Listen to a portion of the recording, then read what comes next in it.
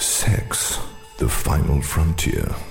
These are the voyages of the speculative interdimensional vehicle, Sex in Space.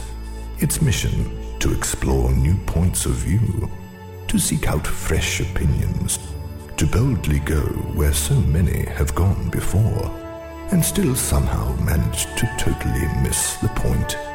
Subscribe to Sex in Space, wherever quality podcasts are found.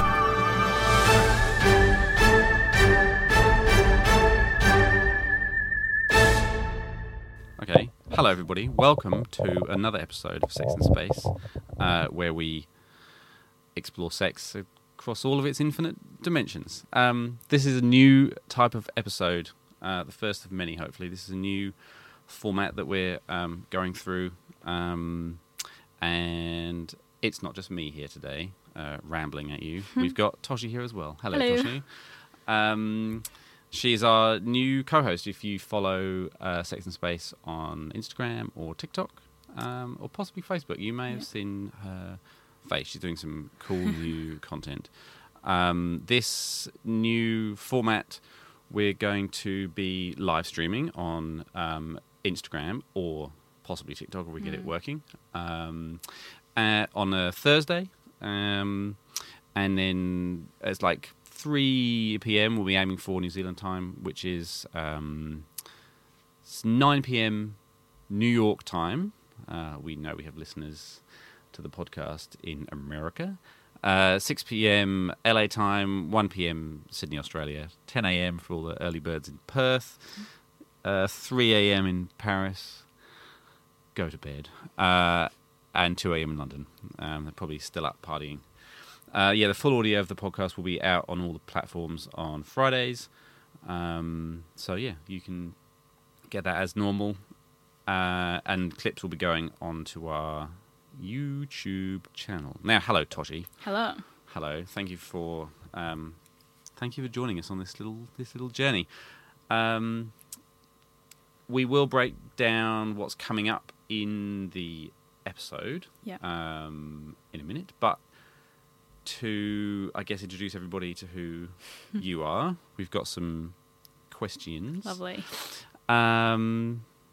Make me feel old straight away. How old are you, Toshi? 23. 23? Yeah. Intergenerational now. Yeah, if I was 19 and I had, bred with my first girlfriend, I'm old enough to be a father, which is a horrible thought, but super weird. So weird for me. I thought I was young. So when were you actually born? 1999. 1999. In July, okay, yeah. Yeah, So, oh my goodness. And now there's 2005 babies who can drink here, I think. God. I think that's the year. Yeah. Yeah, no, that would Crazy. make perfect sense, yeah. Oh, it's absolutely terrifying. I know. I was born in 1980, so I've been here for the birth of the internet. I used to have to get my porn from the hedgerows. That's crazy. I can't believe it. So the internet was. You're a full internet baby. You were born. Yeah. Internet kind of went live in like 96 or something, I think. Yeah, then I'm fully. Grew up playing Neopets and Maripets and all that Moshi Monsters. Yeah. When that was around. Wow. Yeah. And like consuming content and stuff like that from a early age. I think when did all the internet become a real content hub, I guess. I got Facebook when I was 13. Yeah. Because that was like the age. Yeah. Before that I had, Skype to chat to your friends. Yeah, okay. Or Gmail, when you can like talk to your friends on Messenger. Yeah, oh yeah, and that little, what was the really early messenger? Like MSN Messenger? Didn't quite get MSN. Never. I think I was like past. So, wait, you're too young for MSN Messenger? Yeah. Yeah. Incredible. Yeah, that's phenomenal. So, I guess you would have TV when you were young, but internet took over when you were a teenager. And we had like videotapes when I was really young. Okay. You like go to the video store and then you'd like get it out and then Yeah. rewind it for the next person before you took it back. Yeah. And now I think there's no video stores anywhere that I can think of. No, they're done and dusted, aren't they? Yeah. Exciting. All right. Right, now to the real juicy questions. What is your favourite way to spend a day off? I would say at the beach, probably. Okay. But not having a car. I usually have to rope somebody else in with me to drive me there. Unless I go to, like, one that's close. But they're quite small when they're, like, central Auckland. Yeah. See the Does everybody harbour know bridge. we're in Auckland in New Zealand? I think they do. Yeah. They do now. Yeah, we've got some pretty nice beaches. Pretty nice beaches Yeah. here. And, like, Omaha's nice, or go out to Bethel's or something. Yeah, although I'm not a big fan of black sand, to be honest. Oh, Not on, like, the high of summer. too hot. Yeah. I like dog watching on Takapuna is quite good fun. If you like a city beach, that's good Oh, fun. yeah. It's not about me, it's about you. If you had a personal flag, what would be on it? Well, it would be yellow, because yellow's my favourite colour. Okay, I have a yellow electric moped. awesome. And I would probably put cheese on there. Cheese and on pasta, Okay. I guess. Very yellow. On Very- yellow. Yeah, and like Yeah. food focused. 'Cause Yeah, I love okay. food. So probably that. All right. Wave that flying Yeah. high. What fictional place would you most like to go to? See, I thought about this, and I think it would be You mean someone preemptively gave you these questions? The Faraway Tree. Did you ever read that?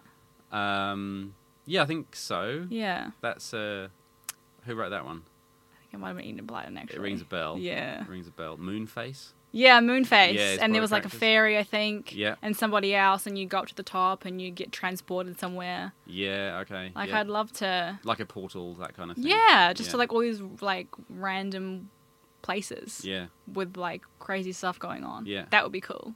Has anyone ever questioned if Enid Blyton did a lot of hallucinogens?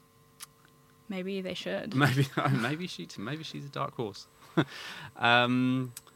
that sounds pretty crazy. Yeah. Yeah. I mean, I think it would be fun to just climb to the top of a tree and be like, let's see where I'm going to go. Oh yeah, no, it's crazy. It's just mad that her brain, Works. generated that. Yeah. Cool. I love it. I'll come to you. Thanks. What are you most excited about? Apart from being part of this Sex and Space project, what are you most excited about because of this project? Because of this project. I like the conversations that we generate. Yep. Like even seeing on TikTok when we post some videos and we get lots of people saying what they think and having conversations and, sometimes they get to kind of see someone else's point of view, sometimes maybe not so much, but just the fact that we can like bring all this research and be like, here you go, and then people can have conversations and maybe think about things in a different way. You'd hope so. You'd hope people are coming at it with a...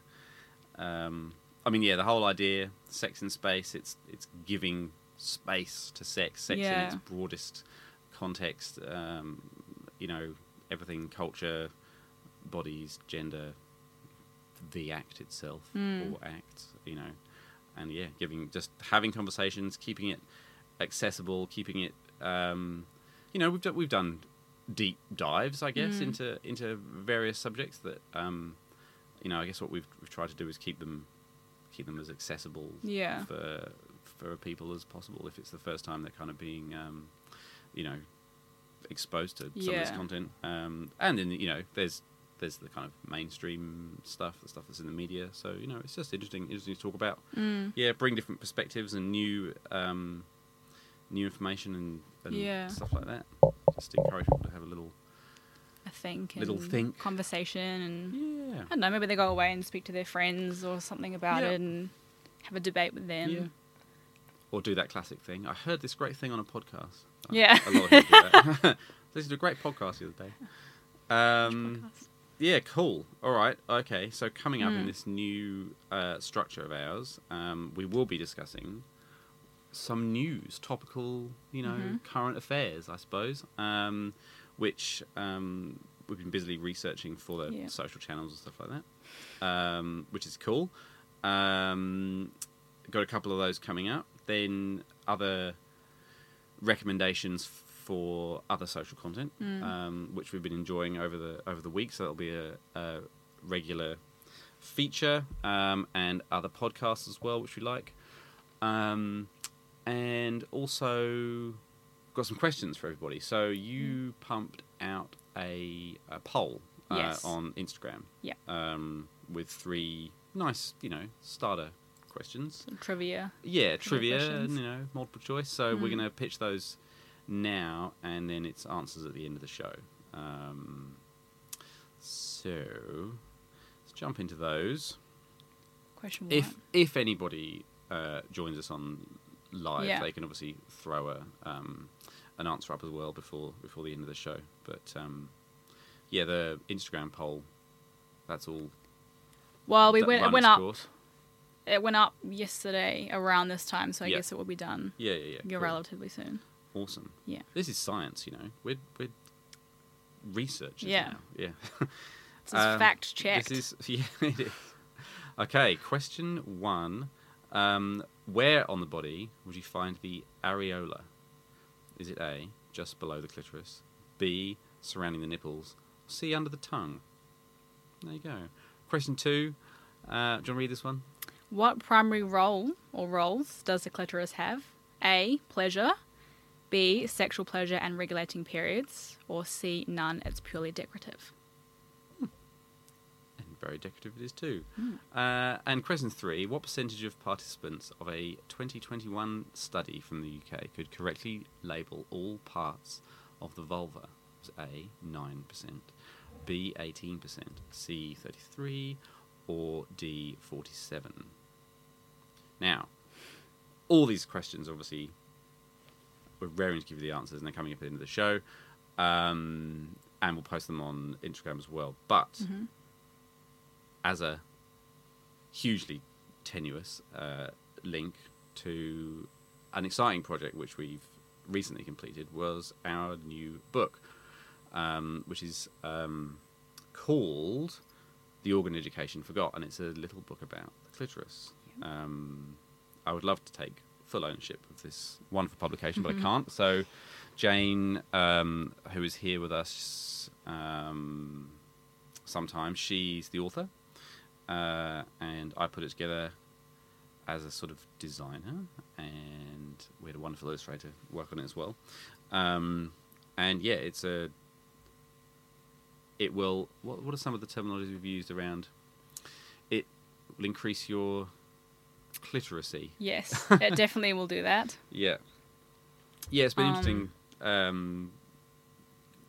Interesting little project to work on in terms of the overall thing. I mean, the organ education forgot. It's based on the fact that the clitoris was left out of education for quite a few hundred years, and cultural reasons and stuff like that.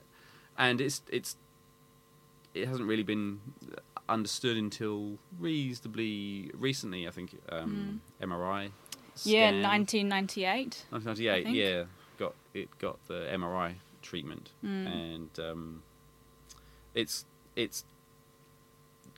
kind of gradually coming back into slowly being sort of acknowledged as the more complex organ that it is. Yeah. And there's new understandings coming out about it and stuff like that. And so our book is really just trying to address a little education gap.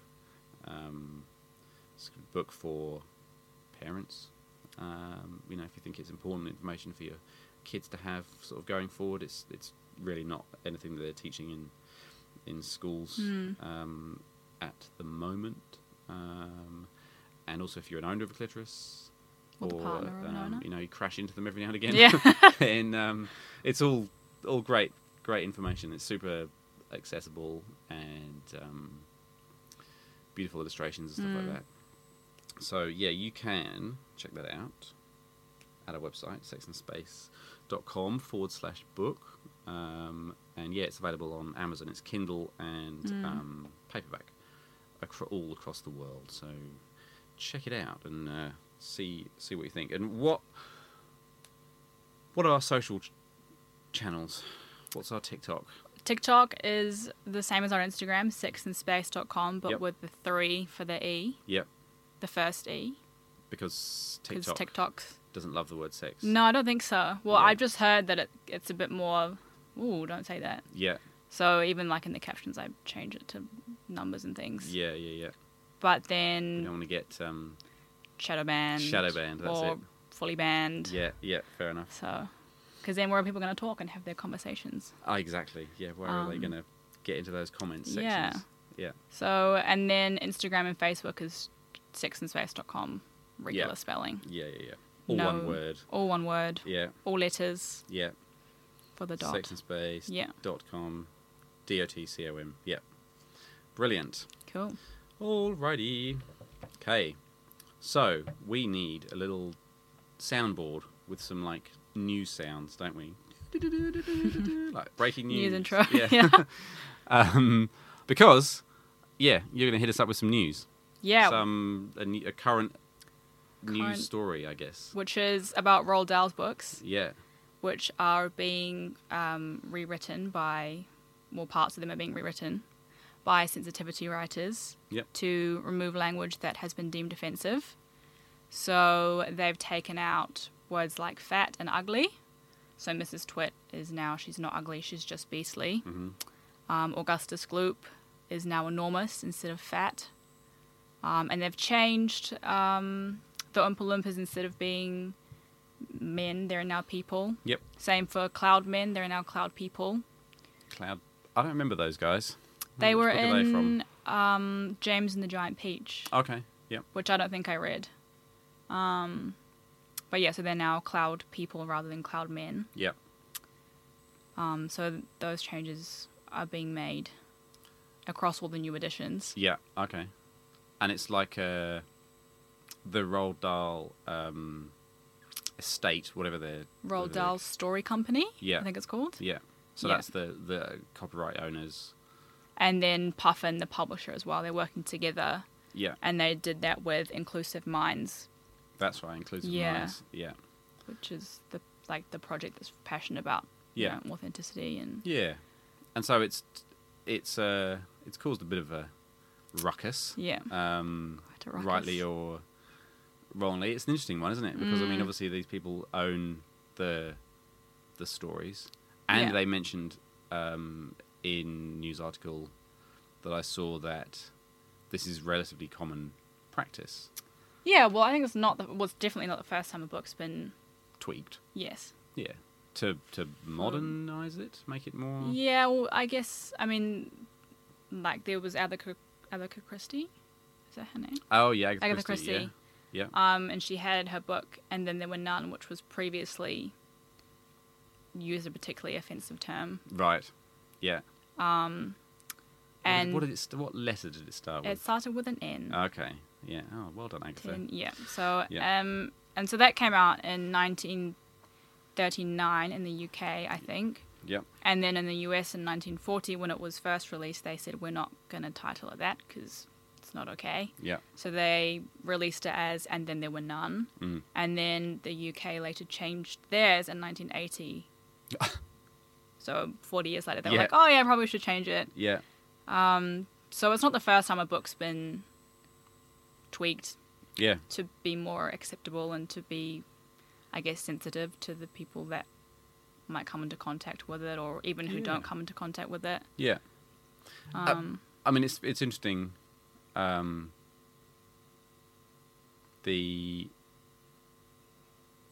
fact that Roald Dahl is for children. I mean, that's one of the main reasons, isn't it, that they... Yeah, I think they were thinking about what messages the books were sending to kids. Yeah. When they would read them and kind of grow up. I mean, when I was a kid, Roald Dahl was, you read most of them, if not all of them. Mm. So I guess they're thinking about how those things can, even if it's in an unconscious way, impact children in this generation when they're growing up reading them. Yeah. I mean, fat is a really interesting word, isn't it? Like, we had someone on the podcast a while back who wanted to reclaim it. Yeah. And people have talked about other words in that way as well, about being able to reclaim them. But I suppose if it is being used in a sort of... when you're reclaiming something, you kind of get the choice to and the option to use it as you want to in those more positive ways. But if we're talking about, it being used in a way that's derogatory or something, Yeah. then I guess that's. I mean, it's a private decision for the Roald Dahl, company to do. But I think the interesting one, again, it's sort of based on some stuff that I was told. I guess I hadn't really thought about it before because it's kind of out of my wheelhouse. But we interviewed a trans author and screenwriter, and they were talking about positive representation, Right. and a lot of times, I think a lot of stuff, particularly historical stuff, is very kind of skewed male, and I guess I've sort of seen it as maybe like a historical thing, and it kind of got a little more balanced over time. But then when they were talking about, particularly, minority representation and stuff like that, which, I don't know if you want to include Oompa Loompas in that, but it's just that the positive role model, the positive example, are important to kind of have out there. So they, I can absolutely see why they would do it. I guess there's a lot of books with some pretty problematic content. I guess this might be I don't know, you even call it problematic content. But what did Disney do with some of their older movies? Didn't they put a disclaimer at the front? Oh, did they? Yeah, I think there's a couple of movies, some of the older ones, possibly Aristocats, where they just popped a little disclaimer at the beginning saying this is of a certain age and era. So interesting.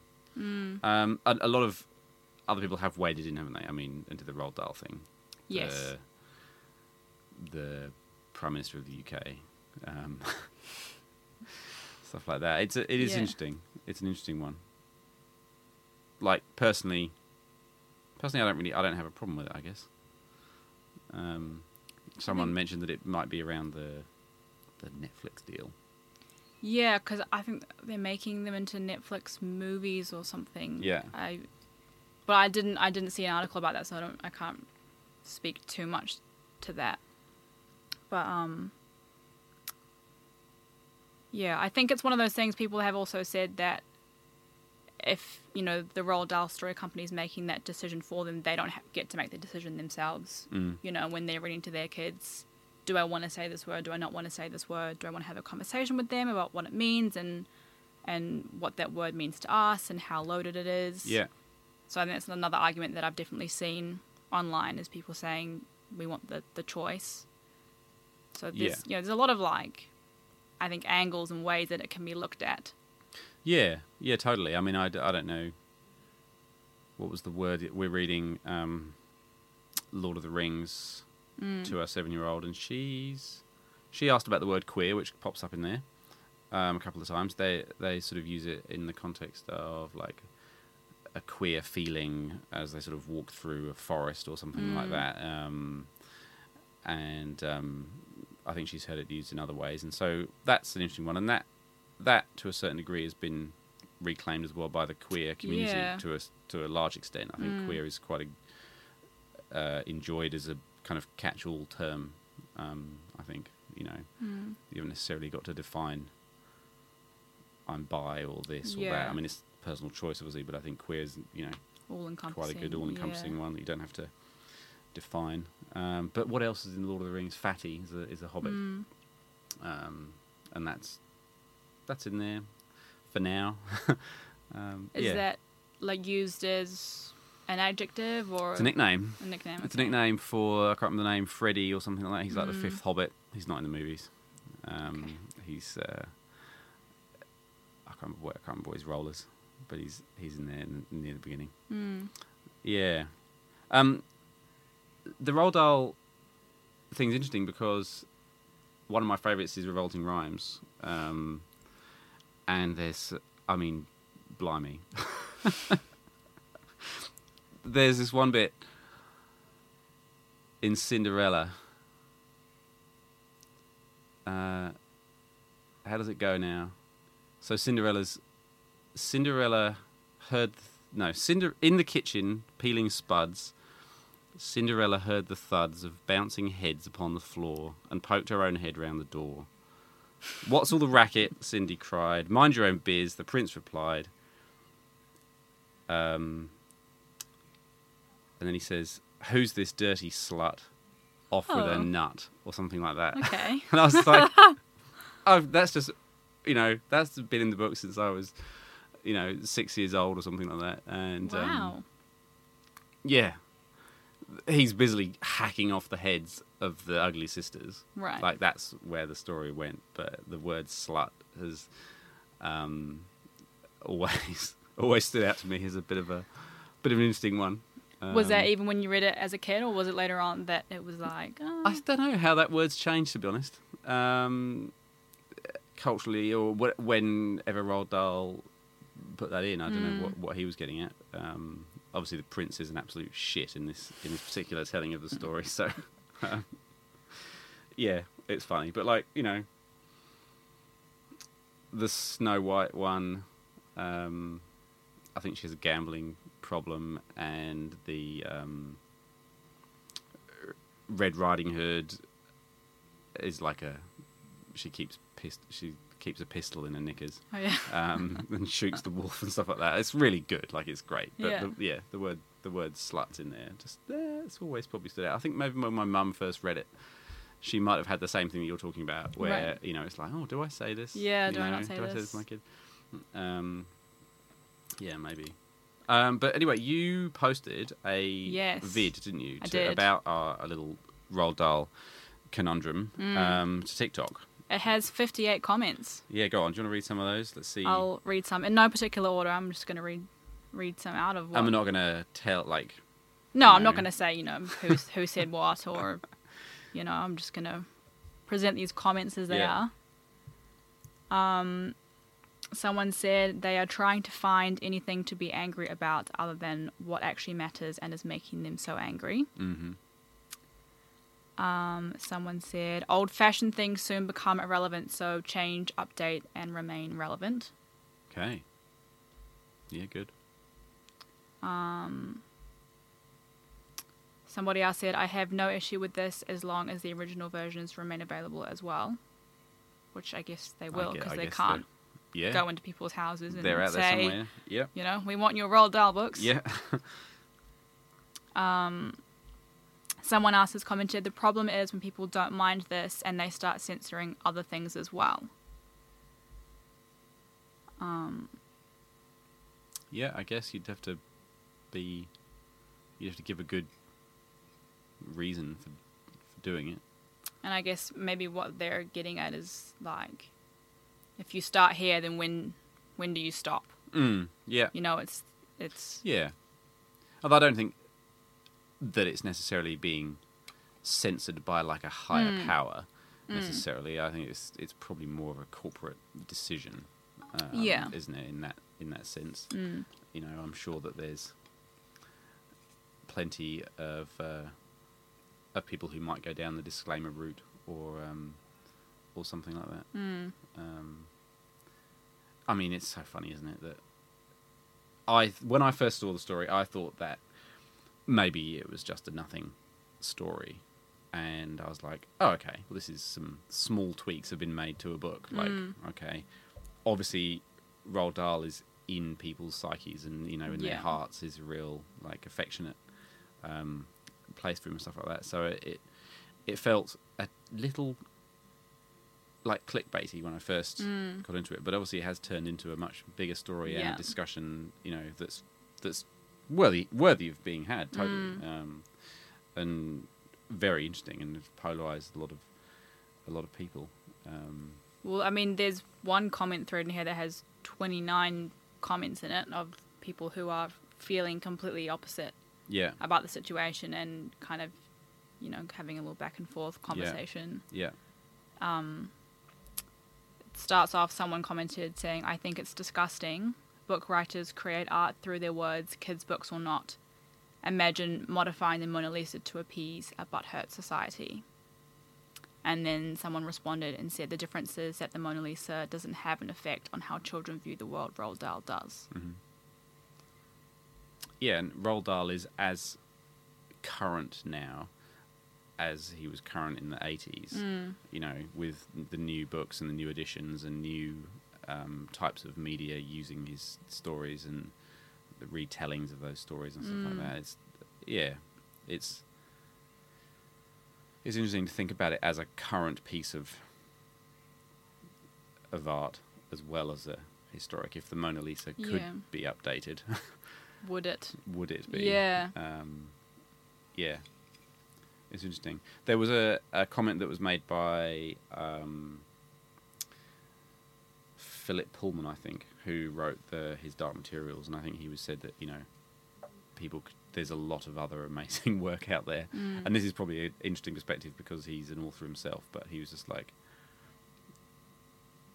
go find the modern books, go find the newer books, you know. Yeah. Maybe as a, you know, maybe he's just had enough of Roald Dahl being trotted out. I don't know. Yeah, no, it'd be really interesting, and interesting to see when the Netflix content starts coming out as well. You know, how they'll deal with it, and again, you know, retell the stories. I remember being hugely disappointed with the first Willy Wonka movie, right? With Gene Wilder, I think it was. Okay. Because it wasn't true to the original book.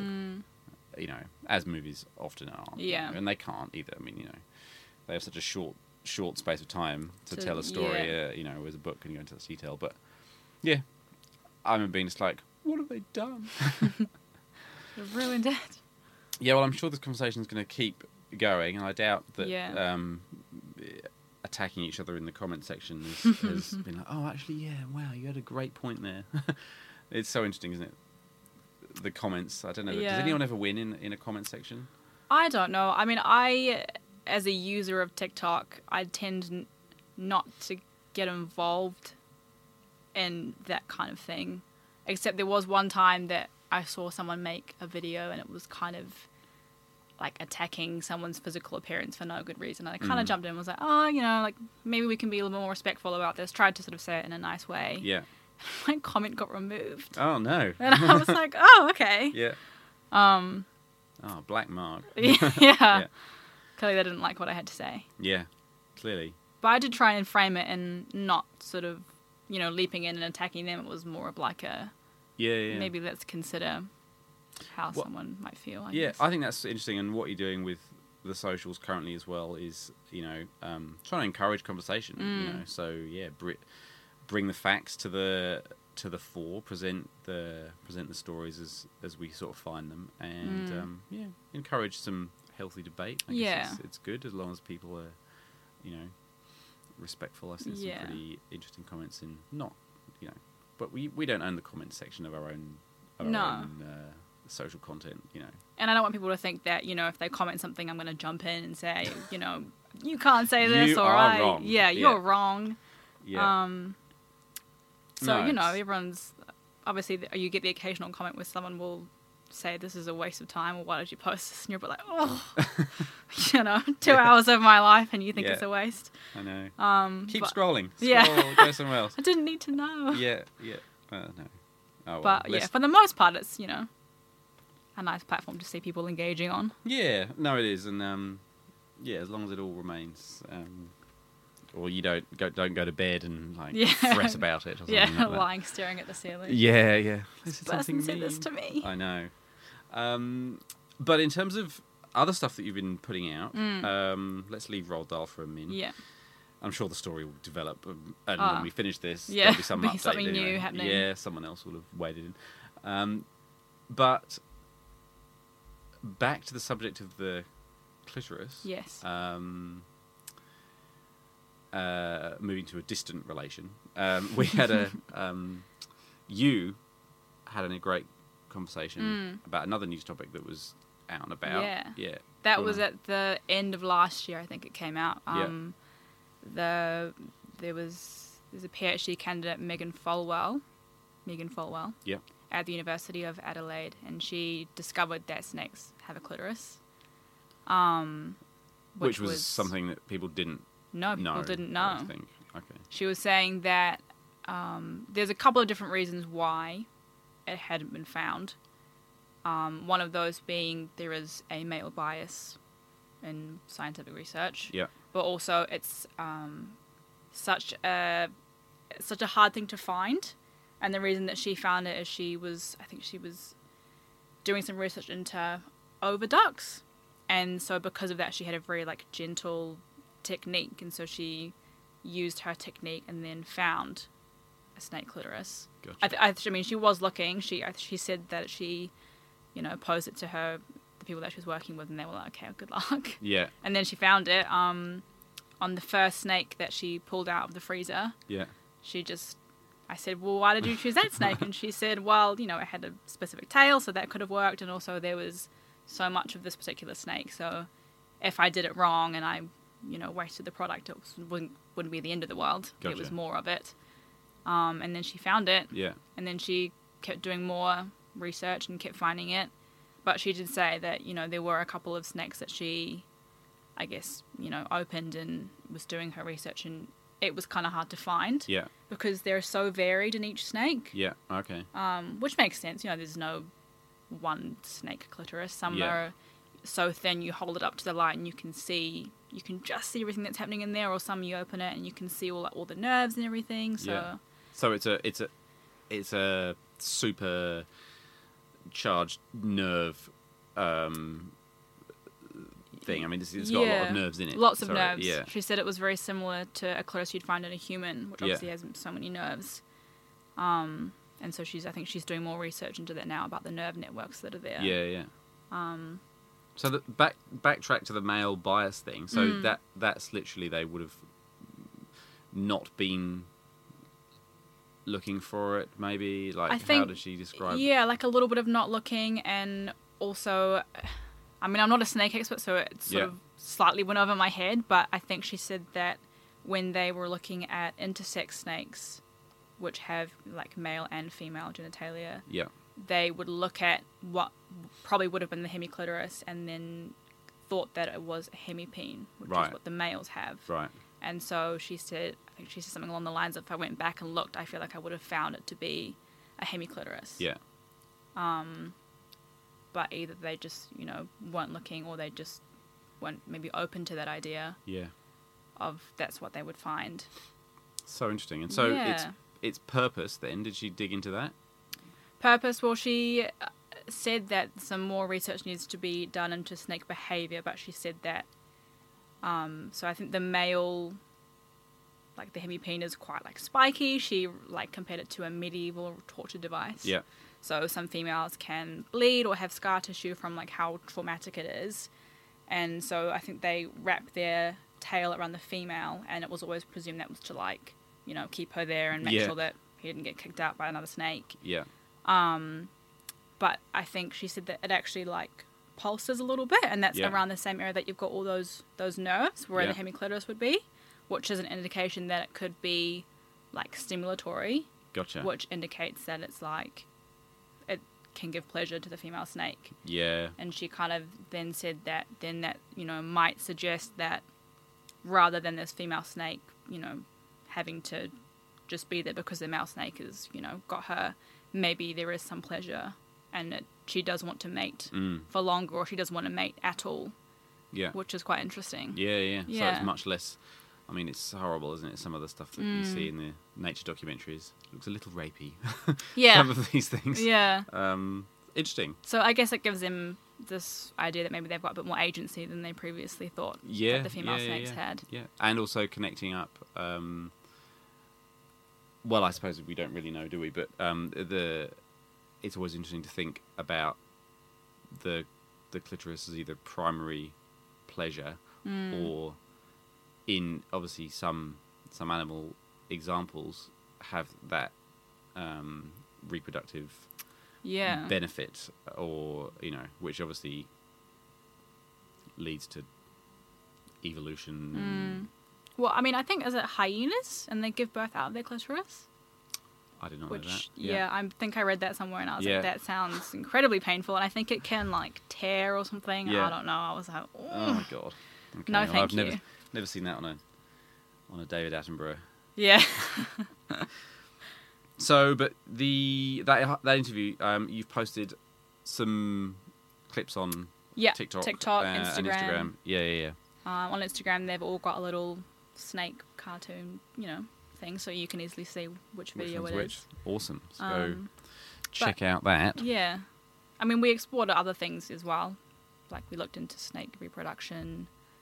Megan was saying how one snake can have one clutch of eggs with multiple fathers. Oh, okay. Which is crazy. Yeah. And I think there was some research done at some point where they can, like, hold sperm in their body for ages. One snake had it for 10 years. Yeah. Oh my God. Which is crazy. Yeah. Imagine just being like, okay, I want to have a kid with this snake now, and then I'll have my eggs. I'll just release the... Yeah. Yeah. So there's lots of interesting stuff. Yeah. And there's snakes that are... Do they change sex? Or are they considered asexual? Yes. There's this blind snake. Yeah. And again, it's got loads of hilarious comments on TikTok, which I guess recognized that the male snakes were carrying all of the genetic diseases and disorders, so it just completely bred them out and reproduced asexually. Right. And now it just produces females. Right. Because they just have the XX chromosome. Yeah. I think they're like us, you need the Y one to get a male. Yeah. So now it's just female snakes. But do they mate? Or do they just pop out babies? I don't know. I didn't actually ask that question. Firing out babies willy-nilly. But I think, can humans do that? Like, can we... Is it possible? I think. Okay, I might have heard this and definitely didn't fact check it many years ago. Apparently, women can use their, like, bone marrow to, like... Right. I don't know. That definitely needs more research on my part. But I'm sure I've heard in maybe an argument or two that men can be redundant in the future or something like that. So, yeah. All very interesting stuff. But definitely check out the TikTok stuff. And, climb into those comments. Yeah. Whilst on the subject of social, and obviously exploring other amazing content creators out there in this space, you may have a recommendation for us. Is that correct? Yes, for a social. Yep. A Instagram or website, which is Comfortable in My Skin. Yep. Specifically, they have 3 different sections where you can click on it and you can look through real photographs that have been taken. There's vulvas and there's boobs and there's penises. Yep. And you can just flick through, and obviously it doesn't identify anyone, but you can see the variety that exists. Right. And so that's the main thrust of the project. Yeah. Is to show variety. Yeah, and to kind of be like, there is no normal, there is no standard, and what you see in porn isn't necessarily what exists. Everybody's body. Yeah. Yeah. Is very, very different. Yeah. Which is quite nice. And it's one of those things, I definitely wasn't shown anything like that at school. No. No, I think it's for me, that particular site and social channel had, I suppose, reasonably profound, I guess, I don't know what you want to call it, moment of realization where you look at, what is a broad cross-section of, society. She's based in Western Australia, I think. Yeah, but I don't know if she's gone global, so to speak. But, wow, you're looking at an amazing cross-section of boobs, vulvas, and penises. And it's the thing that stood out for me is it doesn't look like porn. Yeah. It looks... I don't know what it looks like. I guess that acknowledgement that, there are such a wide variety of differences. it kind of makes you think, oh, okay, so, you know, what is this very narrow view that we've all been sort of shown? Yeah. To see that, you know, and to be able to look at that and normalize it, can only be a good thing. Yeah. For, you know, people who are maybe worried about what you know, I've got one boob bigger than the other, or is that my penis goes in a particular direction, or it's got a funny colour on it or something. I don't know. Like, it's it's amazing to see that variety so raw and laid out like that. Yeah, it's really, really good. It's definitely a resource I wish that I had known about or had when I was at school. Yeah, you know, it's, you know, one of those questions I wouldn't really go up to a friend and be like, oh, what does your vulva look like? You know, it's not. Yeah. Yeah, I don't remember that either. You know, obviously blokes stand next to each other and, you know, in the urinals. Yeah, that's true. You occasionally catch a glimpse. But I thought it was really, really interesting. Yeah. To see it, you know, I mean, it's pretty important work, right? And I know it's ongoing. So that is, what's the handles on that one? At Comfortable in My Skin with the _. Yep. Or www.comfortableinmyskin.com.au. Brilliant. Yeah. All right. Well, definitely worth checking out. Yeah. It's not safe for work though, right? No, I wouldn't say. No. No. Yeah. Does it come up on the homepage, like the first thing you see on the homepage? Probably not, eh? You might have to scroll a bit to get it. I think, you have to kind of hunt for it, and then even then you have to click on it, and then you're prompted again before you get the whole collection. Yeah. I'll actually call it solicited dick pics. Yeah. Yeah, I thought that was brilliant. Yeah, that was pretty good. Yeah. Oh, that's really good. Yeah. And you can, I mean, I don't know again if it's Australia only, but you can book a photography session. Yeah. Can't you? Yeah. And I think you can book a topless lunch as well. I saw that somewhere. Okay. Yeah. And buy what was it? A swimsuit. Swimsuit with like a hairy body. Body hair. Yeah. Yeah. Like normalizing that as well. Yeah. So cool. Yeah. Yeah. Confronting, but very very thought-provoking. Yeah. At the same time. Yeah. Yeah. Just don't open it, you know, on the bus or something, no. You know, maybe.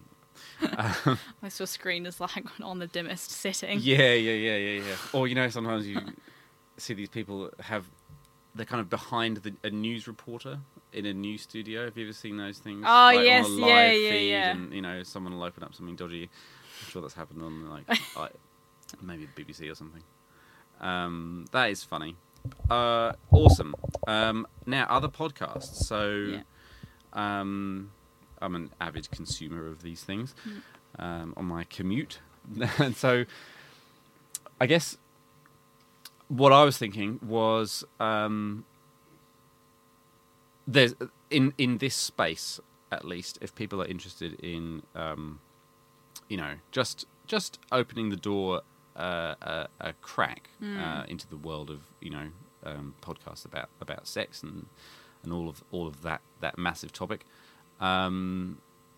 What I found is that some are, I mean, there's so many great ones out there, and some are quite niche, and obviously people will have their niches or their topics that they're really interested in, and that's great.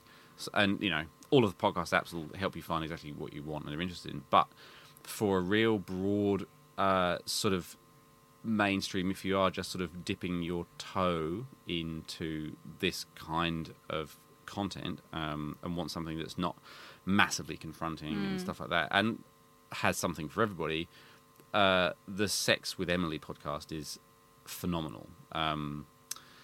It's so varied in terms of the topics that they cover. She's amazing. She's knowledgeable. She's been doing it for years. She has a radio show. She does phone in, all this kind of stuff. So she's got lots and lots of knowledge. Effortless when it comes to, you know, accessibility, knowledge and pronouns and all of that stuff is just absolutely there, 100%. But I think what's interesting is there actually is something for everybody on that one. So, you know, I think she does the weekly podcast, like I said, it might not be every week, but there's podcasts about, such a broad range of topics. And there's the way she treats every topic with respect and fun, if it deserves it. And, there's a lighthearted thing. I think that just, for me, I'd say I'm still relatively new in this, sex content type stuff. And whereas a lot of podcasts are, a couple of people talking about their own experiences or something, like I said, quite niche. And Sex with Emily, she has interviews as well. And those are really good. And sometimes, they're more confronting and stuff than ever. But mostly I find her content very accessible. And so just great to dip your toe in if you want something. Want something that's, I guess, the cosmopolitan of sex podcasts. That's kind of where you'd put it. It's a good place to start. Yeah, a good place to start your journey. And she does great recommends and further reading and other listening. Go check this out, check that out. So it's really well done. But yeah, my God, everything from relationship advice to anal beads and lube and period sex and everything in between. And yeah, I mean, I'd say the majority of the content is probably heteronormal maybe, but it's still super accessible. Like I said, there's enough there for everybody. Maybe 75% is sort of heteronormal, I guess, but it's still relevant, especially when it comes to the sort of sexual health stuff, the sexual/mental health stuff that she's talked about. It's really, really good. So yeah, nice, accessible, recommend it. sexwithemily.com. Love it. We should get her on the podcast. Yeah, that'd be fun. She's super famous. Awesome. Cool. Now let's wrap up our questions and dish out our answers. Do you want to? Should I do the first one? Yeah, go on. All right. Where on the body would you find the areola? Shall I say what people voted for? Yeah. So we had 8% of our votes were for just below the clitoris. 8%. 8%. Yeah. 88% was for surrounding the nipples, and 4% was under the tongue. Okay. So the second option Yeah. was correct, surrounding the nipples. Yeah. It is the area of skin around the nipples of guys and girls that is darker than the rest of the breast. Right. There you go. And I mean, we would say, with all of these questions, I guess, that there's no shame in getting it wrong. Yeah. Because heavens above, not many people have been taught the nitty-gritty, have they? I mean, I didn't even know what the areola was a word. Okay, there you go. Yeah. Okay, go. Question 2. Question 2. What primary role does the clitoris have? A, pleasure got 77% of votes. Mm-hmm. B, sexual pleasure and regulating periods got 23% of votes. And no one voted for it's purely decorative. Right.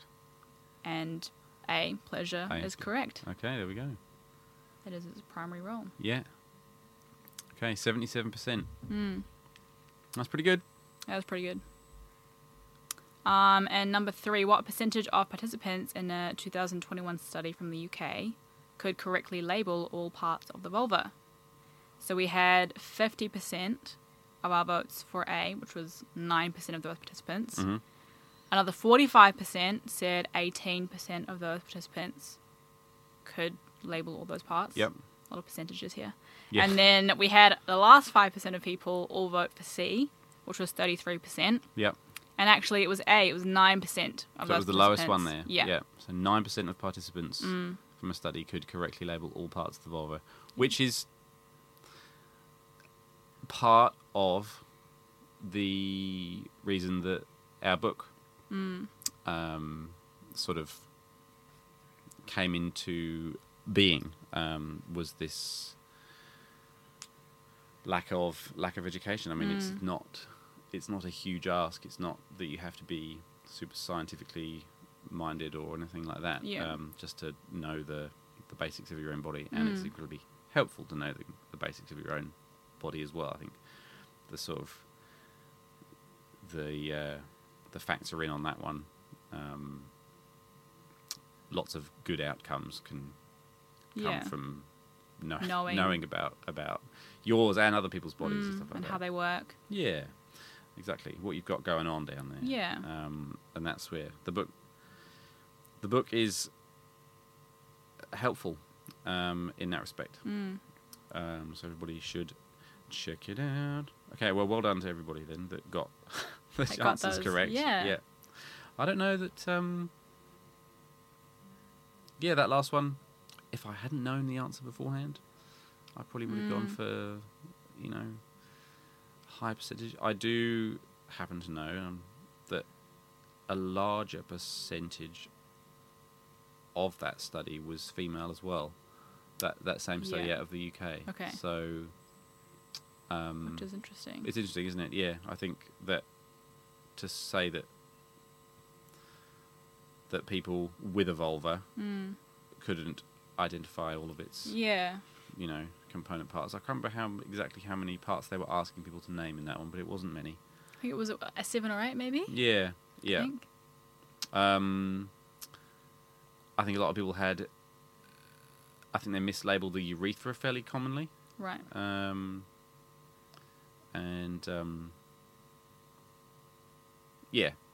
It's all very interesting. But our book, in its $2.99 Kindle version, will enlighten you on all of these things. But so will our TikTok, and hopefully this podcast as well, to a certain degree. Let's get people talking about it. Cool. More questions then. Let's find some more questions for next time. Maybe make them a bit harder next time since people... Yeah, I know. Let's get the real... Maybe ask people about snake clitorises. Yeah. Cool. All righty. What do we need to do? Next time we do this podcast, we're going to be sharing an interview that I did... because the interviews will be still a major part of this podcast, but just not every single time. But yeah, I did an interview with a sex therapist called Joe Robertson, who's here in New Zealand. And it's really interesting, actually. I mean, essentially, I almost got a free therapy session just by, this is my plan, you see. Start a podcast, invite experts on, and then just scam them into giving me an hour of their time for nothing. And then we can all listen to your therapy session. We can all listen to my therapy session, yeah. No, really, really interesting conversations. That's coming up. She does parental consulting as well for people who, want to broach the subject with their children or have, any sort of issues in that space.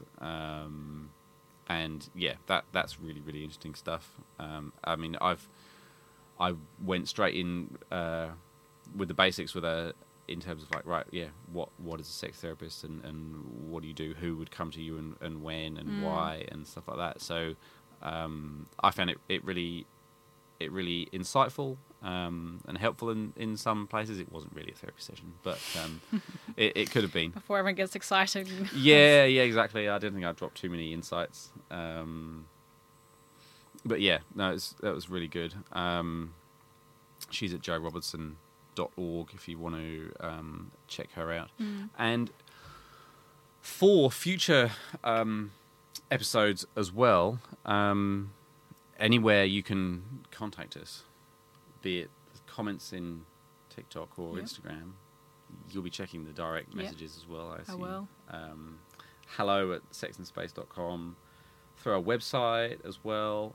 If anybody has any guest suggestions that they want us to cover, I'll be happy to sit here at 3 a.m. and talk to someone in London on Zoom or something, Doesn't bother me.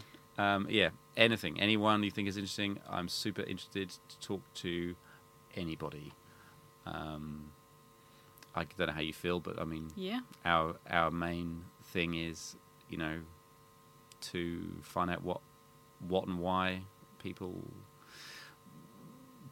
believe the things they believe, or you know, promote the things they promote. So yeah, I'll be ready to talk to absolutely anyone that's doing great work in this space. I mean, yeah, I'd love to talk to a drag queen. That's on my list of things to do. Yeah. Sure, we can find somebody. Yeah, I think we can find some drag queens, but yeah, that would be very interesting. And also topics too. Yeah. Whether that be for a podcast or a little TikTok or both. Yeah, we've got the resources. Yeah. Research something, put out some content. Yeah, absolutely. Let us know if there's anything.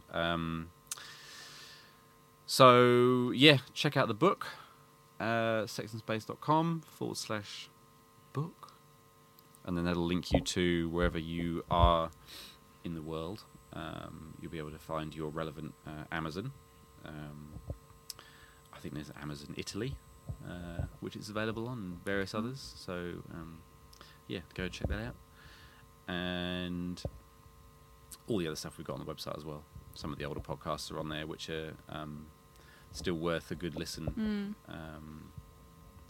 Super relevant, interesting topics. And yeah, the socials obviously, where they can see lots more of you. Absolutely. A little bit of me, maybe, if we trim this video up, but lots more of you doing your thing. And if you are listening to the audio version, what would be super duper swell is a little review. Maybe. Yeah. If there's anything with a star on it that you can click on, give us a few stars. Yeah. That'd be wicked. Awesome. Right. Fab. Thank you very much, Toshi. Thank you for sitting through this. And on to the next one. We will be back. We'll be back. Yeah, we'll be back. Yeah, live and unfiltered. It's very different, isn't it? It's quite fun. Oh, yeah, it's good. Yeah. I like doing it live. I feel much less, scripted. I don't think I've said anything horrendous, have I? Am I going to get cancelled? Well, we hope not, because it's out there now. Yeah, it's out there now. Yeah. It's too late. Yeah, good. Oh, good. All right then. Sorry, I'm sure it's fine. Yeah. All right. Awesome. Cool. Right. Brilliant. Thanks, everybody. Thanks for tuning in. See you later.